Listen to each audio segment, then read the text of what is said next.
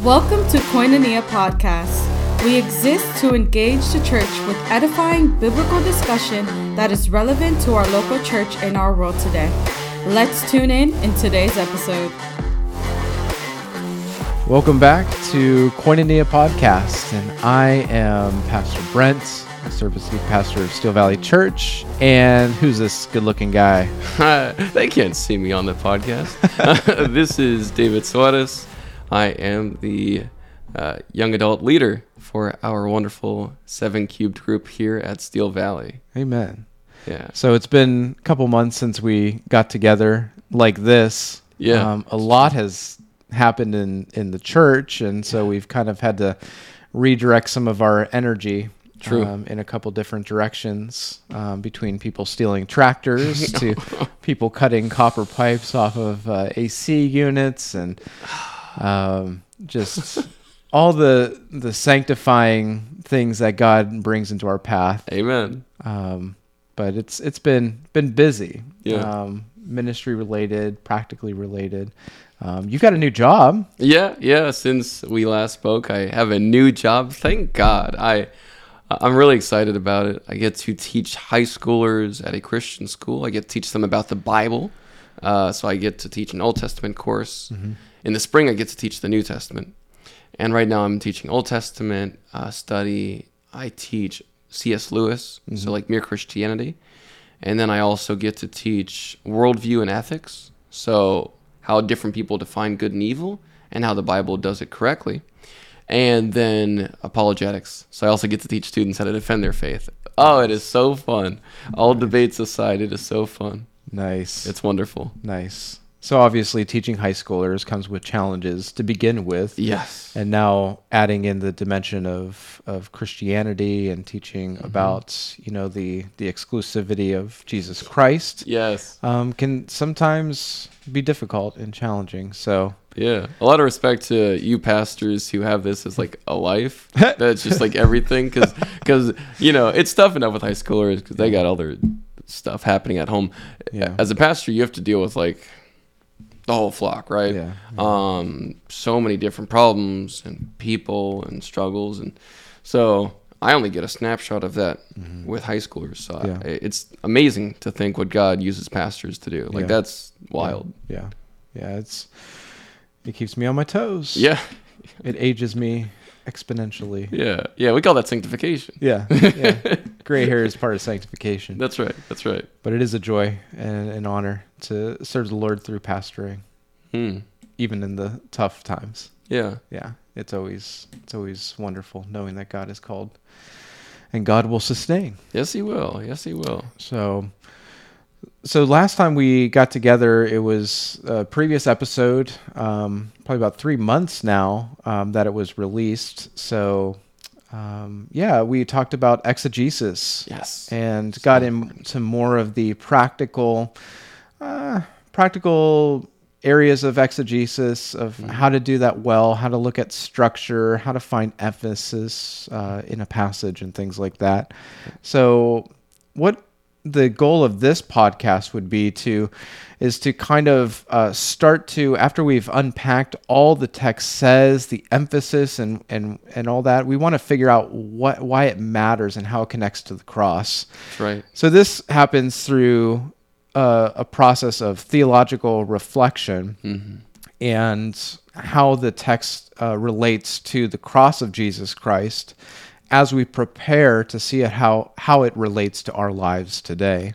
Nice. And so I don't want to talk about application yet. Yeah, we could talk about that in the next podcast. But what we'd like to probably go through is just kind of expounding upon what's involved in this theological reflection part. Once we've turned over stones in a passage and everything like that, what do we do with it then?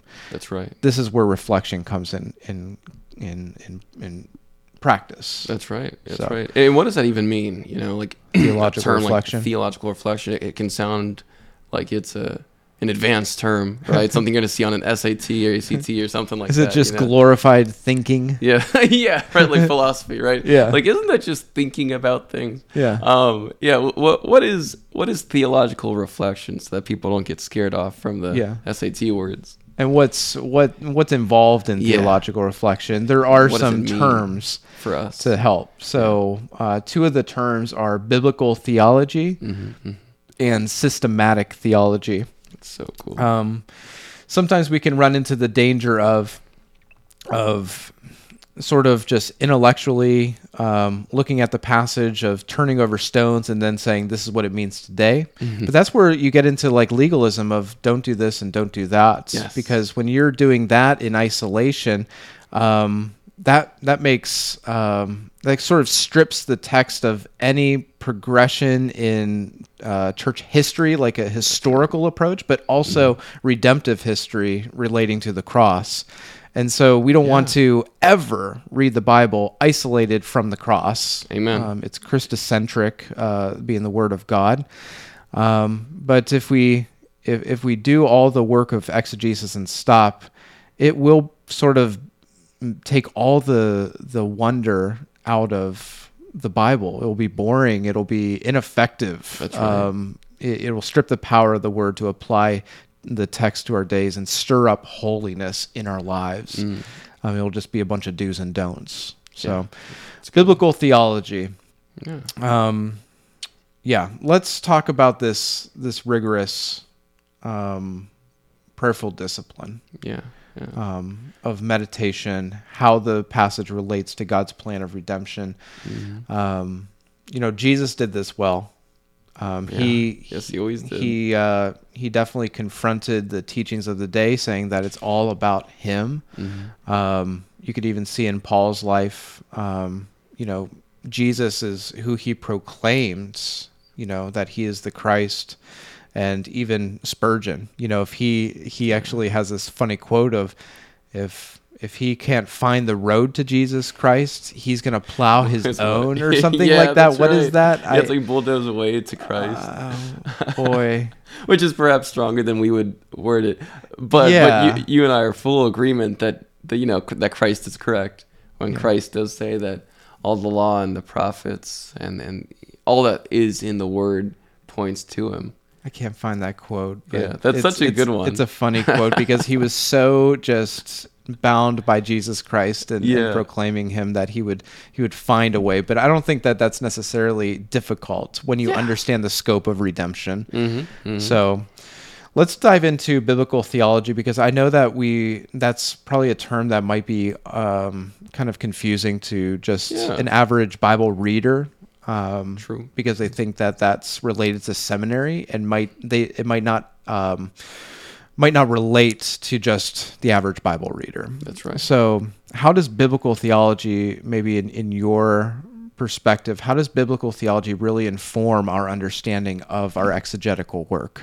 Yeah, well, the beauty of biblical theology, and there's this great, each theology has a question that it's trying to answer, right?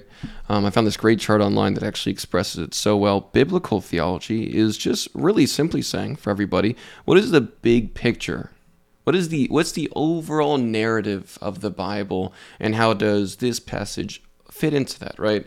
I think in previous podcasts we talked about, and you so wonderfully expounded upon the truth of a biblical hermeneutic that's consistent in this melodic line, not just in one book of the Bible, but throughout the whole entire scripture, this melodic line. It's really consistent.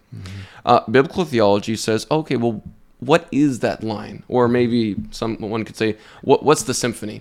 What's all of this about? And how does this play? What does this note play in that entire symphony, in that entire melody? Yeah.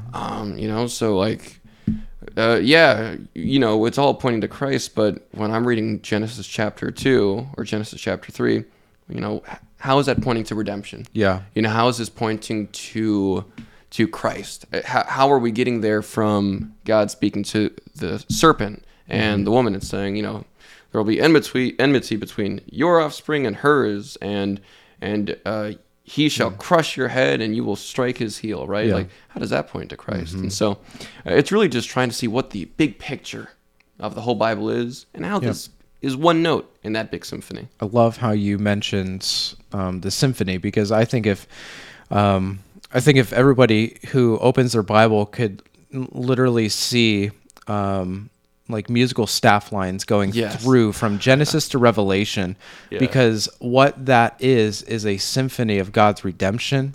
And when you start to understand how music works, you're going to feel the emphasis. You're going to sense tension in the narrative. And, you get that tension in the days of exiled Israel. You get it in the days of the judges, like pre-kingship.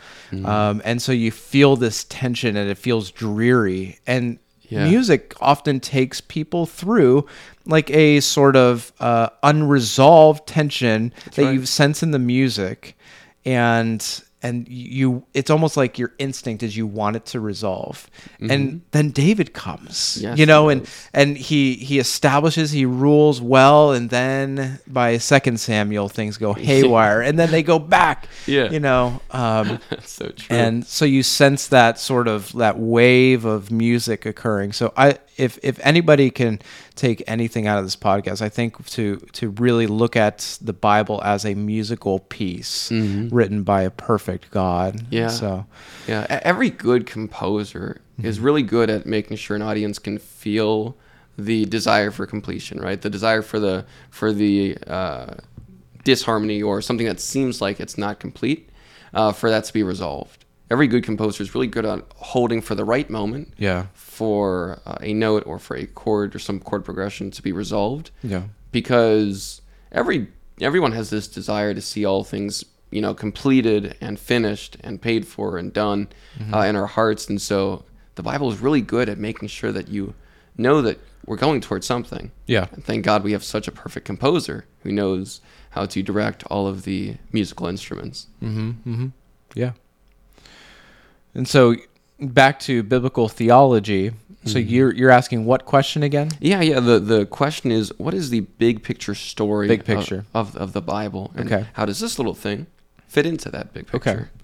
So let's unpack that, because it seems like there's a progression involved and like an unfolding. That's right. A story. That's exactly right. And it directly connects to the cross of Jesus Christ is where we're aiming at. And so it's not necessarily saying, where's Jesus Christ in my text here? Exactly. He's not mentioned. It's decades before Jesus was on earth. He's not hiding behind every rock or every tree in the text, but you need to start, I think, asking the right questions of the text in biblical theology. So how does the gospel affect my understanding of this text? So it kind of takes the gospel that we know right now and then reflecting back upon the text. So how does that affect my understanding of the text? And then how does the text anticipate the gospel? Those are the Christ connections. That's amazing. So and when you take those with theological reflection, it just blooms the biblical narrative in ways that would have never done in just simply exegesis. Exactly. Just taking it a step further. That's right. Because if the beauty is when you're going through the Old Testament, there's a lot of mystery. There's a lot of confusing passages, and that's a good thing. You're supposed to have that tension when you're going through. Like when you go through Zechariah 12:10, and it says, and Yahweh says, and the Lord says, on that day you will look on me whom you have pierced and mourn for him, as one mourns for a firstborn child, an only son. When you read that, even modern Jews who aren't Christian, they're like, I don't know how to take this passage. This is such a mystery. How is it that God can be pierced, right? How is it, and why does he switch from me to him so interchangeably, right? And so there's these mysteries that are there, and they're anticipating the cross. And then when you see the cross, you're like, wow, this is what it's all been about. And there's this relief, obviously the climax of everything, right? So there's this rising tension the whole time, but there's this relief saying, oh, this is God. Oh, this is who he's always been. And so it's really enthralling for a Bible reader, right? I know a lot of times this stuff can sound kind of nerdy, but really it's enthralling. You're finally seeing these questions answered, and biblical theology helps with that. To help us resolve those mysteries. So biblical theology, I think the first thing that that we need to do is develop a biblical theology. Yeah. You know, Yeah, to that's true. understand that story and that narrative, to figure out where the tension is. And the only way that you can get a biblical theology is to start by reading the Bible. That's what that first part means. Reading it a lot, Yeah. regularly, prayerfully, and look for different melodies Yeah. and things like that. The only way you're going to be able to get the big picture is to read the big picture and go from Genesis to Revelation every year is so vital. Yeah. But there are some resources out there. I love throwing resources out. That's good. That's good. To get a biblical theology. There's there's Voss. There's Biblical Theology by Voss. Yeah.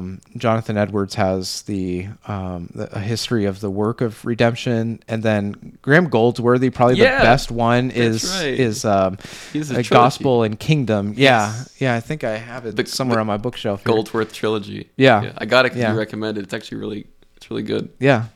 And there is one book that I've read to my kids. You can read at a 6-year-old level, written by David Helm, and it's called the Big Picture Story Bible. It is just fantastic. It's got childish illustrations and things like that, but what it does is it teaches biblical theology to my kids. And so I know that there's a parent win when we're driving down the street and a cop is pulling somebody over, and they'll say, like, is the reason why they're getting pulled over because of Adam and Eve sinning in the garden? And I'm like, yeah. Wow. It's the problem of sin. That's amazing. Yeah. And that's, it's all being developed through just simple resources. Getting that for my nieces and my nephew. It's such a great book. It really is. But obviously you wouldn't want to maybe be caught in a coffee shop reading a 6-year-old children's book. So, maybe try Graham Goldsworthy. Good point. Gospel and Kingdom. It's really good. Yeah. Other ways to get a biblical theology is to simply just allow the text to lead the way in a different times. Like, say you're reading the book of Hebrews. Hebrews refers back to the Old Testament constantly. Yeah. The apostles referred back to the fulfillment of Scripture and prophecy, especially Peter's first sermon in Acts. So cross-references are definitely key to helping develop a biblical theology, I think. Yeah. Other than resources. But yeah, I think that there's prophetic fulfillment, there's themes, there's analogies, and we can go into like the weeds of all of that, like typology and things like that. And that's all part of biblical theology. Yeah. But the aim of this episode isn't necessarily to like dive into like a seminary look of biblical theology, because I don't think many listeners will probably make it out alive. They'll That's be a good like, point. This is a bit much. This is over my head. Yeah. But it is important, I think, to see some of the Bible, even in trajectory, thinking of like 4 chapters of the Bible. Some people think of like fall or creation, obviously, fall, redemption, and then new creation. That's right, restoration. That's right. Isn't that beautiful? So you can look at that when you start reading the Bible in those sort of chapters. That's all contributing to biblical theology. That's right. So, but then there's also the aspect of systematic theology. Yes. So biblical theology is looking at the big picture, the story, the themes, and things like that. Yeah. But systematic theology is also part of theological reflection. But how does that fit in? Yeah, there's this, again, great. I love these wonderful, simple images online because they go to what the question is and what the question is that's being answered. So systematic theology, as we said with the kids before in the kids ministry, is what the Bible says consistently about a topic. But the question online that it's answering is, what is true about God? What is true about what God says about blank, about X, about marriage, about life, about death, etc.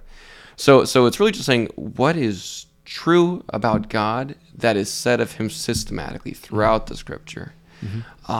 And it's a wonderful aspect of biblical theology, because part of understanding the entire story, right? Let's say that there are these kind of 4 chapters we say for the Bible: creation, fall, redemption, and restoration of all creation, right?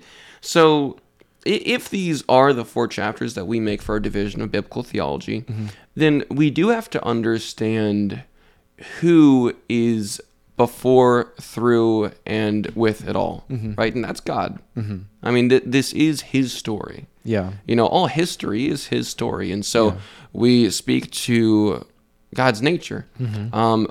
In creation, who created the heavens and the earth? Well, God did. And so we see God as the creator, the eternal creator, the uncaused cause, the unmoved mover. He is. And I guess at that point, that's all you really have to say, just he is. Yeah. So behind each chapter, right, in the fall, man has sinned. They've gone against the one command command God gave. How could you? But all of us have sinned and fallen short, so it makes sense. And so now, why is that so bad, though? Right? So now we have to say, well, it's not simply just like, oh, I made an oopsie, right? Yeah. We stand before a God who, by all accounts, according to Isaiah, they say this word 3 times to describe God.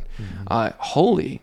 Yeah. Holy is the Lord God Almighty. So now we're like, okay, all right. So in the fall, it's such a big deal because God is holy and he's righteous. Yeah. The book of James says that there's no variation or shadow in him at all. So he's pure and perfect. What you're getting into is doctrines. Exactly. You're saying doctrines connects with systematic theology. Exactly. Doctrine right. of God, like theology proper or something like that. That's exactly right. Yeah. And it helps with our biblical theology. It kind of asks the who behind each what. Yeah. I guess is what we could say. Yeah.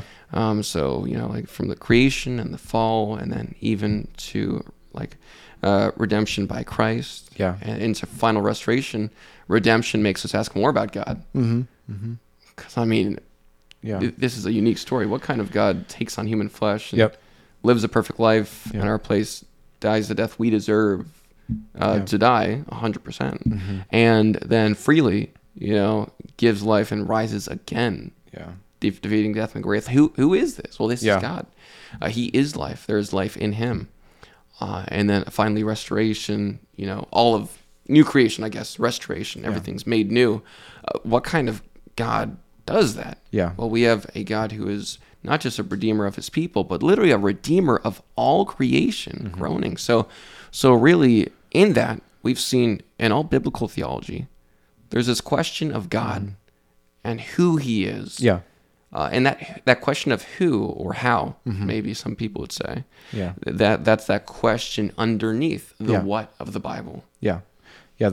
The bedrock of theological reflection is built upon this biblical theology and systematic theology. Biblical theology helps you understand that story as it's unfolding. Systematic theology holds you in the faith. It connects the gospel to from particular genres of historical theology. I think it helps you understand who God is and what he's done. It's not necessarily like God revealed his truth to us in a system kind of like how Charles Simeon put it, but the Bible is no system as such. The result of this conviction is simply to lay aside a system and fly to the Bible. It's trying to unite ourselves with the truth that's revealed, to receive its words with submission and without an eye of any system. That's good. Being a Bible Christian, not a system Christian. Some people can take systematic theology to such a degree that they put false systems together, which is actually like the root of a lot of false teachings, because it's taking the Bible, systemizing it, and then regurgitating some sort of just error of understanding of what the truth actually is. It disregards any biblical theology. Anything that's said clearly, it disregards, because those things would contradict their system that they put together. That's true. So I think systematic theology, if it does anything, it holds you in the faith. It does. Yeah. When you true. wrestle with difficult conclusions about the text, sound theology will be a guide. If the Bible says something here that really challenges something over there, it makes you it brings you accountability, saying, okay, we need to figure out what is the difficult conclusion of this text here Exactly. that I'm just not understanding, because it's not going to contradict Ever. the Bible does not contradict other passages. Usually it has to do with our context. It has to do with those stones that we've already turned, which goes back into exegesis. That's right. So That's true. I think early church fathers actually often said, if there be a moment where I think the Bible goes against itself, it's me who needs to learn, right? The scripture, and perhaps one of the biggest foundations for systematic theology, is that the scripture does not contradict itself. yeah, I mean, we know 2 Timothy 3:16, we know that the scripture is God-breathed, truly inspired by God. And so, and it's true, after all that I've seen with the scripture is without contradiction. yeah, It is clear in the proclamations it's making and the truth that it's giving yeah, on that front. So since we know that, that's why it's so important in each moment, whenever we see something in a specific context, we read it, we see what it means, see how it points to Christ, and see in that process, as we're looking to the cross, how that reflects the nature of God as well. And so I think the danger, like what you see with a lot of cults actually, is they're afraid to reconcile certain verses. So as a matter of fact, that's why so many cults have often said, we believe in the Bible if it's correctly translated, because otherwise there's contradictions. Now there's no contradictions, but because they refuse to, number one, follow the historical understanding of the scripture, and number two, they're unwilling to see God as transcendent, they often make these very serious issues, right? Like, you must worship on this day, and,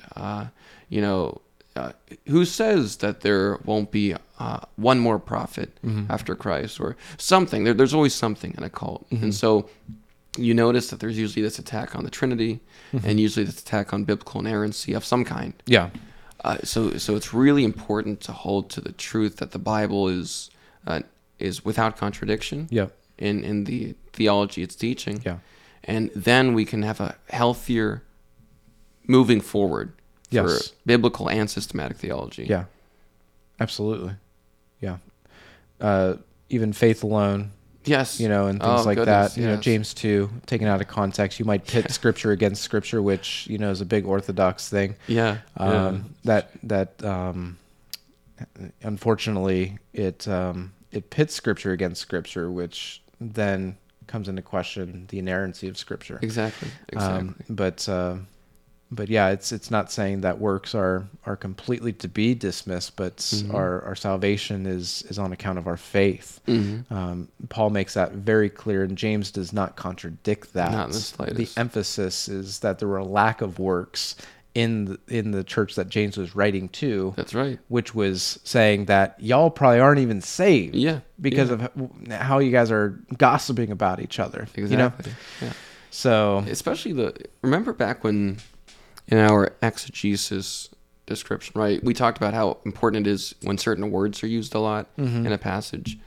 In this is why it all starts to come together, right? That's why it's so important to start with exegesis. yes. So important, because you'll notice in James, especially James chapter 2 and onwards, it says, you see, I'll show you. You see, I'll show you. It uses this language of showing and seeing over and over and over. Yeah. So it even says, you see that Abraham was justified by works, right? So he says, you see, and I'll show you my faith by my works. Yeah. So the entire passage is saying, I can't see your faith, obviously. You can't see my faith. We're not God, right? We don't have the ability to see whatever that is.